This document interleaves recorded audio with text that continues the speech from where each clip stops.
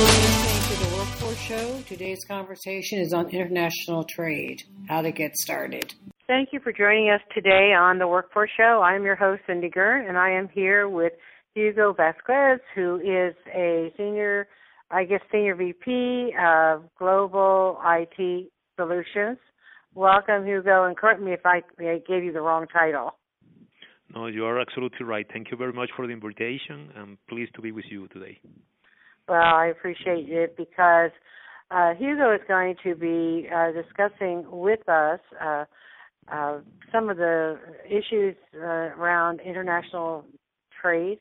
And if you're a small business or a medium-sized business or any business or somebody in that field who is interested in exploring options for expanding your market, your business internationally, Hugo is the person who can provide us some guiding light in that direction. Hugo is currently working with AES Corporation, which is a global company, and it has a lot of divisions, including energy, environment, construction.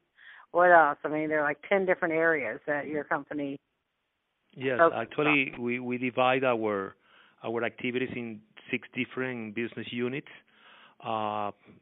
Asia, EMEA, that is Europe and Africa, North America, MCAC, that is Mexico, Central America and Caribbean, Brazil by itself, and Andes, that is our businesses in Latin America, including Brazil, Argentina, Chile, and Colombia.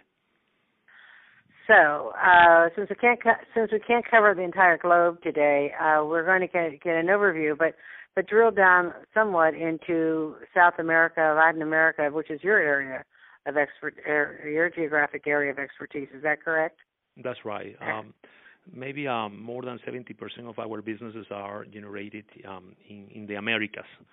That is mainly our focus of strategy, and we are really confident that we are in the right track following our strategy.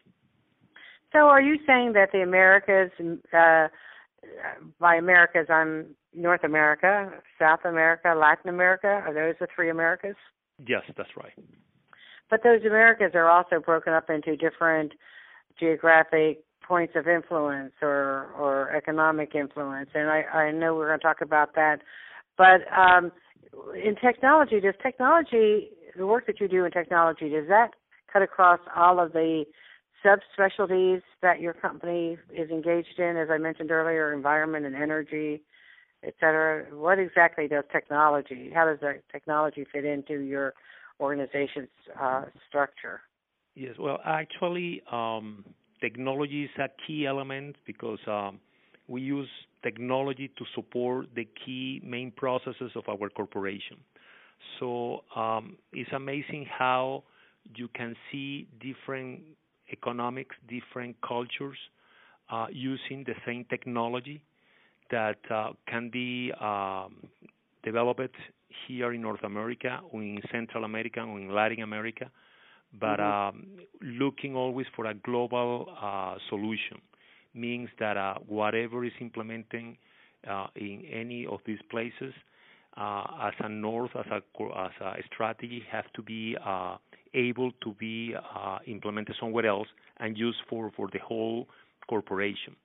So it's really interesting, the whole process where we are joining cultures and economies in order to find out technological solutions that can please the whole corporation.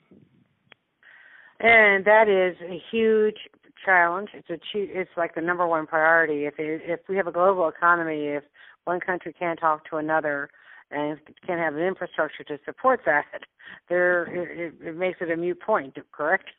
That's right. Actually, is when you mention global economy, is exactly right, because anyway, 70% of our businesses are in the Americas.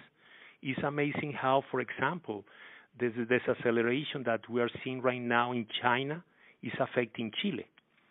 Chile is a huge producer of copper, and China is the one that is one of the biggest consumer But in the desacceleration process, of course, China is buying less copper, and Chile is feeling the effects.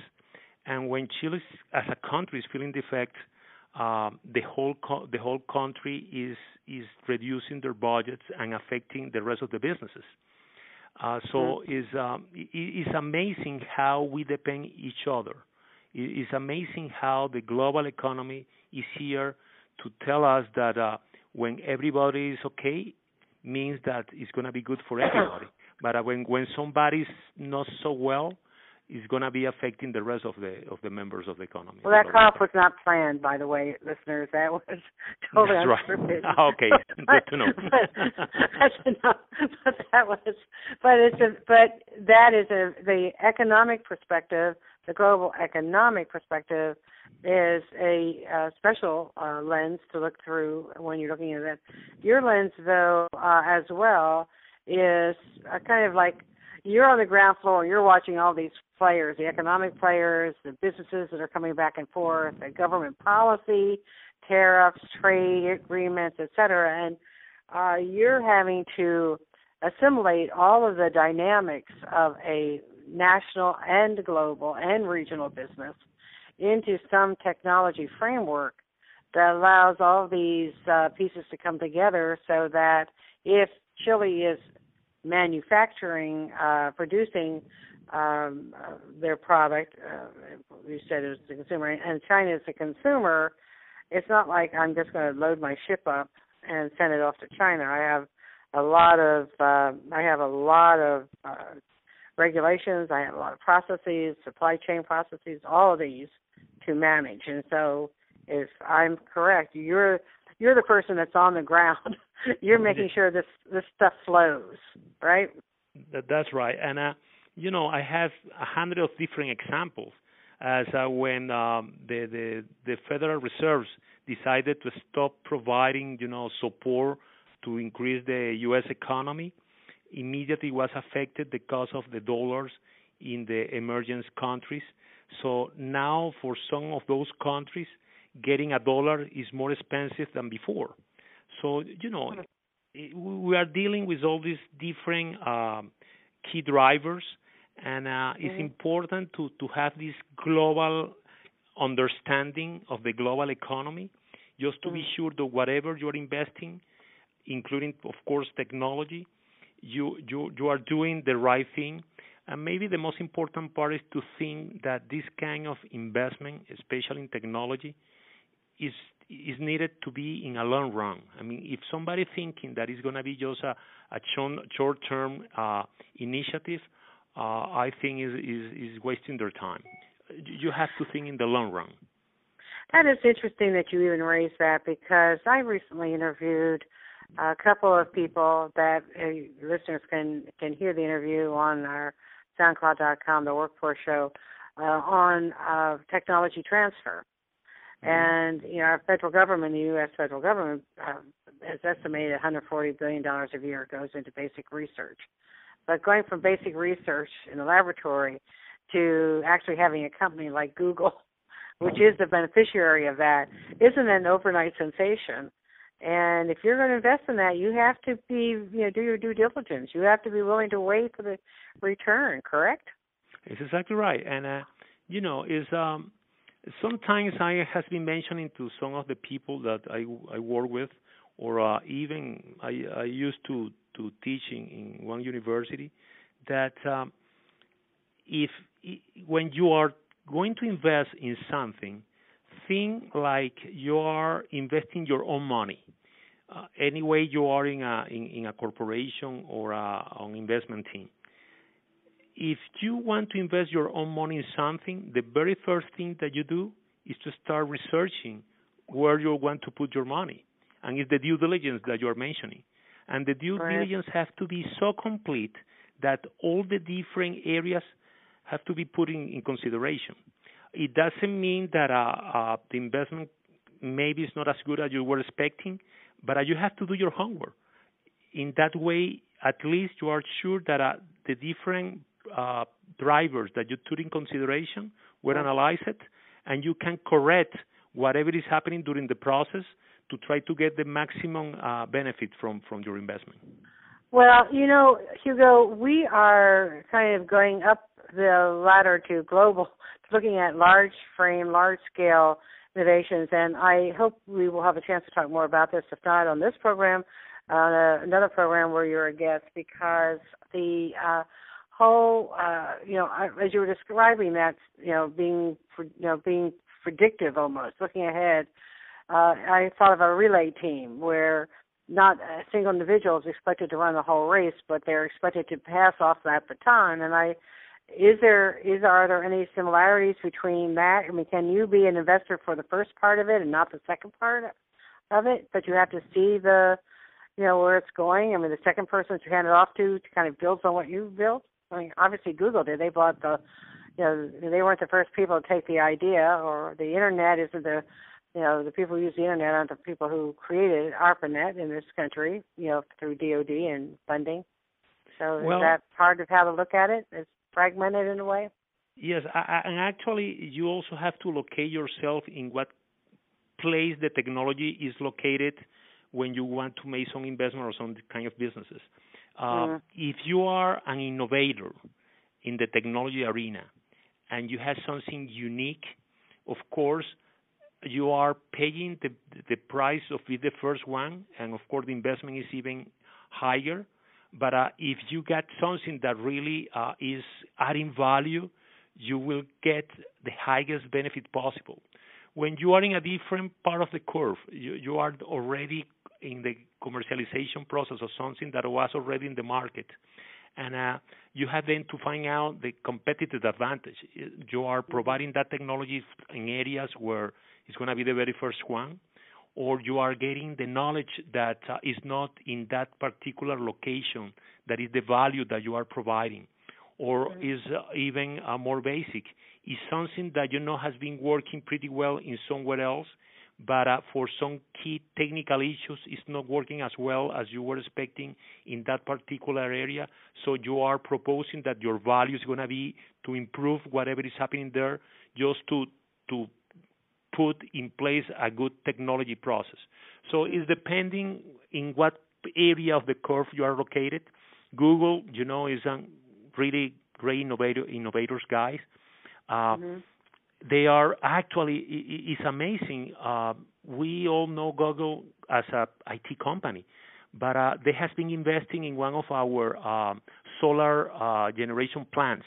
And you see, what an IT company is putting money for something that is basically renewable generation power. It's amazing how they are thinking really in the future to see how they can connect whatever they already have in technology with the power that they need for that technology, with the need that the society will request maybe 5 years from now. So 5 years from now. Yes. Well, speaking of Google, and I want to get back to some basic things for our today's entrepreneur who has a business and how they get started going into an area. But this idea of concept of strategically planning and strategically looking, I was at a STEM conference this weekend, and there was a representative from Google, one of their chief visionaries, et cetera. And I was surprised to hear her say that Google only plans like 16 months in advance because of how quickly things change. Is that consistent with what you've heard, in terms of these long-term strategic planning that companies used to do? They can't do that because the rapidity of change at every level. There's who are in business now and or whose job specifically is international marketing, international development, have asked us for a program on, and that is how do you set up and start an international marketing effort? What are some of the issues that you need to be aware of? What are some of the people? Who are some of the people? And you have a very impressive knowledge of the differences in country to country in the Americas. It's not like one great single playbook that everybody's following, that there are nuances and differences and things that you have to do. So you've seen American businesses move into the markets, and so you've seen the good, the bad, and the ugly. And also, just so our listeners know, even though you were educated in what are you Venezuelan or Argentinian? I'm Venezuelan, yes. Venezuelan. And you before in earlier career you spent 18 years in the oil industry, in the Venezuelan oil industry, which is always high profile. You never know what's going to happen in that industry, apparently. But you have, and you went to undergrad in Venezuela, but you graduate and 2 graduate degrees from the University of Pittsburgh. That's right. So you are well versed in a variety of cultures as well as business practices. So what's the first thing you would tell people who are either or are considering branching into international sales and marketing? Well, if we focus on the Americas, we have to understand that anyway, most of the Latin and Central American countries speak Spanish. Their cultures are different. Their laws are different. The regulations are different. Their sizes are different, and their economical situation are different. We have a monster like Brazil, where, of course, we have to understand what kind of businesses we want to execute there. And I think that the very first thing that we have to do, and is key, as we mentioned at the very beginning, was a really nice, a very good organized due diligence. I see that due diligence is something that really will help us to guide our efforts to have the right strategy in country. The due diligence. Due diligence is key. And we have to be honest about also our due diligence, because some people think that doing our homework as a due diligence from using data from internet or finding out some books is enough. And the reality is that a really good due diligence has to be executed in country. We can afford an investment where we can be located in the place or the places that we selected as a candidates to put our businesses. The biggest value that we can get from our due diligence is executing those due diligence in place, connecting with the right academia institutions, with the right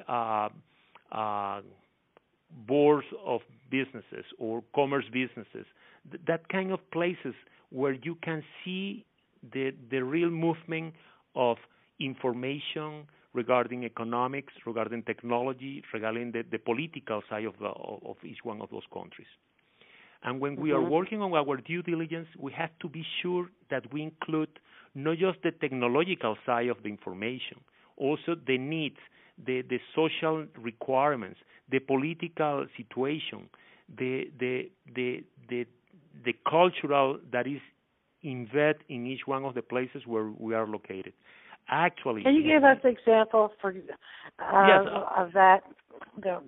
Yes, I had the chance, for example, to execute some due diligence some years ago in Brazil and Argentina. It was amazing how in Brazil, just changing cities, the cultural and the situation were different. It's like to think about North America. If you are located in the Virginia area, it's different maybe if you go to Detroit right now. And anyway, we are in the same country. We are facing different realities, different situations, and your business process has to be different. If you, anyway, you are in Brazil, and you are also thinking about Argentina, that is next to Brazil, the culture is totally different. The language is different. The economical situation is different, and the needs that the Argentinian market has is completely different from the Brazilian market. And if you move to another place that I I had the honor to live for 4 years. That is Chile. Next to Mm-hmm. Argentina, Chile is anyway they speak the same language. The economical situation is different. The political situation is completely different, and even the way that the Chilean government is looking for external investment is different from the Argentinian position. So, but now, if you go, for one second, if you go into a country, and let's say you're in Patagonia, which is like Detroit is to Virginia, is it significantly different from one state to another, or is it just country to country that's significantly different? Well, if you're in Brazil, it's different from city to city, state by state. Maybe in Chile is kind of the same situation in the whole country. Argentina maybe is that they got key places, but in the majority of the big countries, Spanish speakers, the capital is the place where you have to focus yourself. You got a different example, for example, with Mexico. You got in Mexico City by itself is a huge market, but you have a Monterrey that is a really technological place. So you have to define very well what kind of business you want to really get into your portfolio. But you still have to connect with the state or the federal or the top level offices, right? Okay. Exactly right. And of course, it's also depending of what kind of value you want to provide to those markets. If we are thinking about that you are more innovator and your product is something new that can really change the way that people work, interact, maybe you will need them a place with a lot of different businesses, a big place. If you are just trying to implement something that is already well known, but for different reasons, the technology is not well implemented in those particular places, well, then you have to find out maybe small cities, states where with not too much income, where you can add value and get, of course, a good business case for your product or your services. So it depends what you are looking for. So if you could come in as a small business, and you could come in as a CEO, or you could have your person responsible for international business come into the capital of Chile and make whatever those right connections are to do due diligence and to find out what they need to do business, et cetera.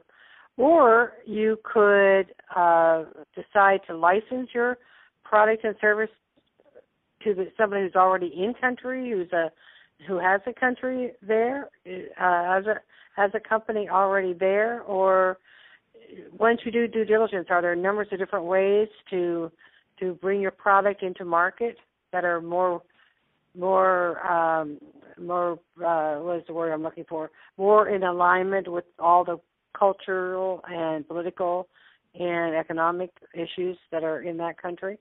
Exactly. Let me keep providing you some examples. Okay. Brazil is a country that protects their own industry. So the regulations and the tax law is really hard for a foreigner to get into, make money, and get those money out of the country. What they are looking for is to generate value in country and to keep investing those benefits in country.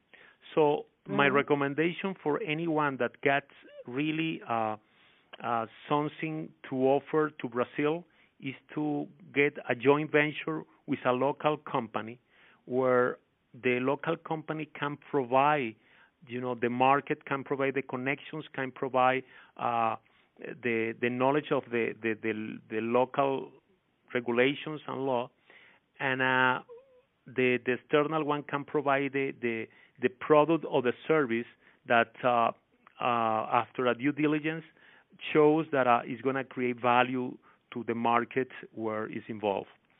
In other cases, I got another example in Mexico. this is a small telecommunications company, knowing that in this small town, the internet service was not as good as was expected. And after analyzing the situation, they recognized that it was really hard to get the right technical communication process in town because of the distance, because of the lack of a good business case for a huge telecommunications company. So this small company create their own local telecommunication process using well-known technology that provide an excellent internet service access to this small population. So, of course, they were able to provide something that was a mature technology with the quality that the locals were expecting, and they were able to make good benefits because, of course, something that the population was expecting and the big companies were not able to provide was provided for these small companies, and getting all the different customers that that this small town can provide. So in that case, the decision was to open a business in that area that addressed a special need in that market. But who provided the product? Was it a local company or was it a foreign company? Well, in this case, it was a joint venture between a small company in the United States with the local company, a small local company that was the one providing the needs. So and actually right now they are just focusing in a small village around that specific Mexican state, providing these telecommunication services, just offering internet access in the right velocity with the right price. And so call my attention. The company? What was you don't have to tell me the name of it, but what was the American company's line of business, and how did they identify that? It's another personal company. Is a friend of mine located in Atlanta, Georgia. That he's an expert in telecommunications, so he created his own company in Atlanta. And what he did was to find out in the American market, the right equipment in order to be installed in this Mexico village for providing the right internet access.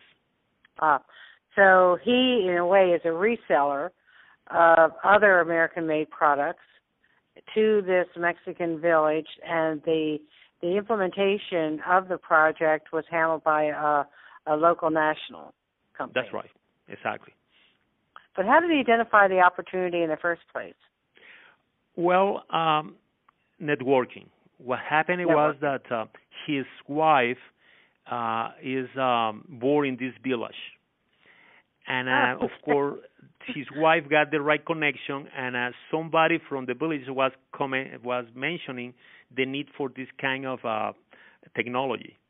And this guy, a technology expert in telecommunications, was able to create, the solution for that particular market. And now they are extending that market to different villages in the same area. Interesting. So in that case example, it was serving an American company who actually he was American, is an American company, but he happened to be married to a Mexican woman who had connections in this village. So, folks, no matter where you are, it's networking. It's important. Correct. And what about the option of, a lot of companies? I used to do some work for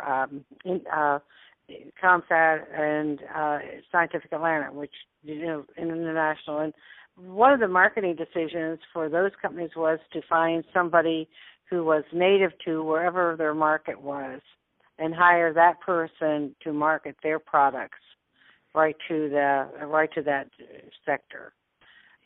Is that a common way as well for small businesses to get into a foreign market, to hire somebody to represent them in that market? Yes, but you have to be careful about it. I had this experience years ago. I also used to live in Argentina, representing an American company, and I had the opportunity to interview different local chief executive officers. And I do remember once when this chief executive officer for an important energy company, after listening my explanation and my catalog of services, told me, how come a Venezuelan is offering me American products? Of course, I didn't feel myself good, but what I said was, well, I was expecting that my nationality was not really important, but I'm offering products that we do believe add value to your corporation. It doesn't matter if I'm Venezuelan or not. But let me tell you, if you want me to bring 10, 20 Americans to explain the same stuff, I can do it. I have no problem.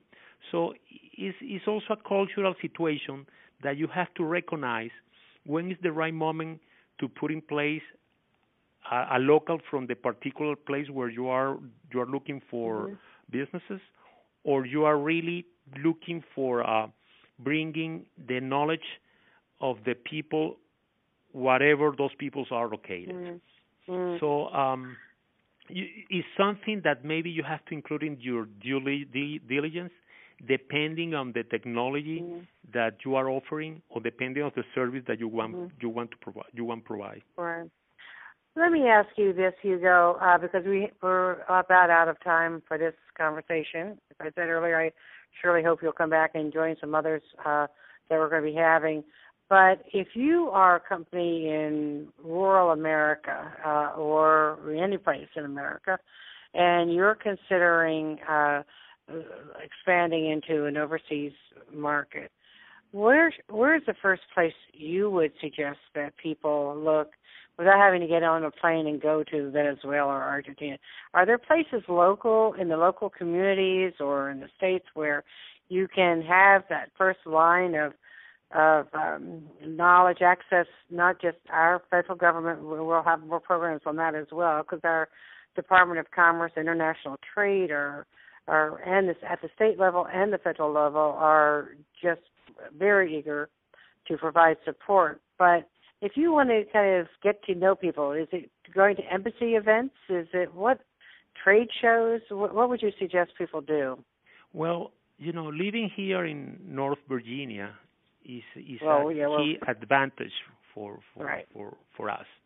I mean, being so close to the D.C. area with all the different embassies and consulates, providing these trading shows, these commerce chambers, all these different organizations are an excellent source of information. Of course, it's important to keep doing our homework. They are selling their product, they are selling their country, they are selling their town, they are selling their culture. But as a salespeople, they are offering the best of the best. And we all know that no place is perfect. Some are better than others, depending, of course, of the kind of activity that you want to execute. I have seen things that I'm really pleased, like this Pacific agreement where Colombia, Peru, Chile, and Mexico are joining efforts, and they have some other countries as members looking for the Pacific. And I have seen how the United States is looking for that agreement to try to join efforts, taking in consideration that, as you know, we got this NAFTA agreement where Canada, United States, and Mexico are members. So I think that we have to take advantage of that kind of activities, knowing that those countries are focusing on that kind of way to do businesses, to knock the door of the different consulates and chambers department here in D.C. to see what they are doing about it, and to start analyzing, because they got very good data to see how, for example, Peru is looking to be the huge manufacturer for IT in the region, how Chile wants to become a technological center for applications, how Mexico is changing their energy law to allow international investment in that particular area that in the past was just reserved to the locals. How come Colombia is becoming really strong because of this strategic position in Latin America for the connection to the south and to the north and to the Pacific, and then to decide, depending of course of your service or products, where to locate yourself in one of these countries that will be open. It will represent an door opens in other countries and at the same time to the Pacific. So I think that we should analyze those kind of stuff.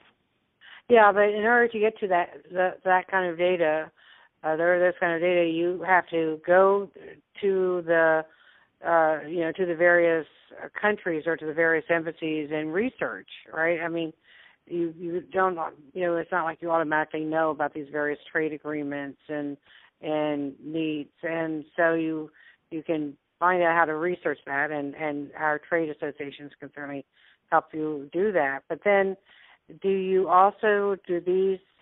For example, Maryland just had a trade group go to Brazil to look at opportunities for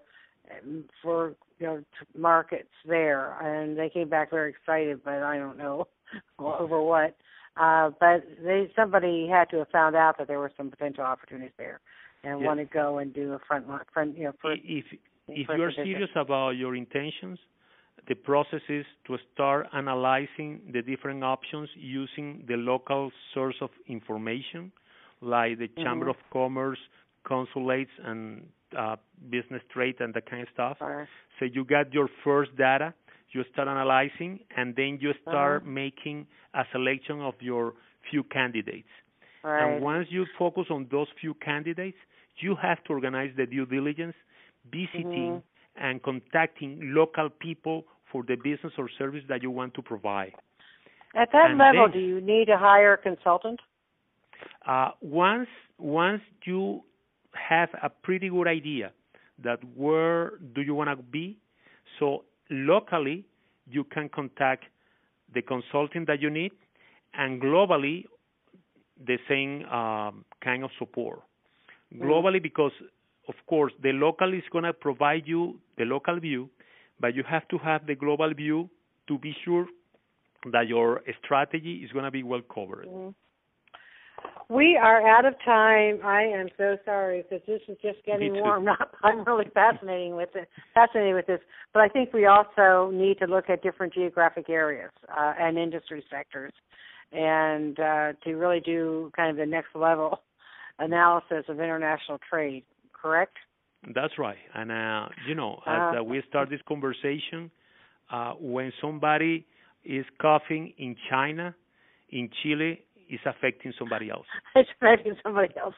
And it's being able to be strategic and thinking about that. So if you manufacture widgets, you may not be the right person to do that strategic analysis. You need to hire somebody like Hugo, but Hugo's not available, folks, for hire. He works for a large company.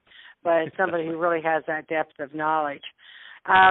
What is, for my final question to you in wrapping this up, folks, we've been listening to Hugo Vasquez, who is the Senior Director, VP of Strategic IT Global Solutions for is it AECOM, AECOM, AECOM? AES, AES Corporation. And so I am going to ask this last question of you. What is the worst thing somebody could do in trying to start a business in a foreign country? If you, as I have mentioned, if you don't do your homework, if you subestimate the local competition and other foreign competition that can be in town, maybe you will have not a good surprise once you start your business down there. I think that it's important to complete our homework.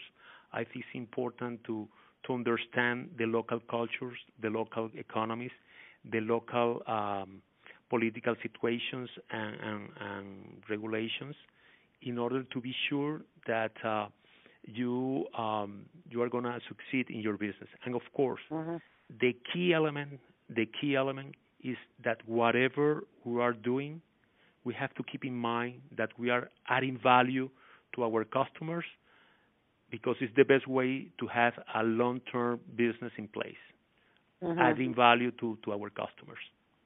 Our customers. Very good. Well, I think I want to start this next program off with the ending of this one, because it is the wisdom learned from somebody who has not only many, many years experience in international global business, culturally tuned in and exceptionally aware of all the issues that one needs to consider. Thank you so much for joining us today, and we hope, listeners, you have enjoyed this as much as I have, and we hope you join us again.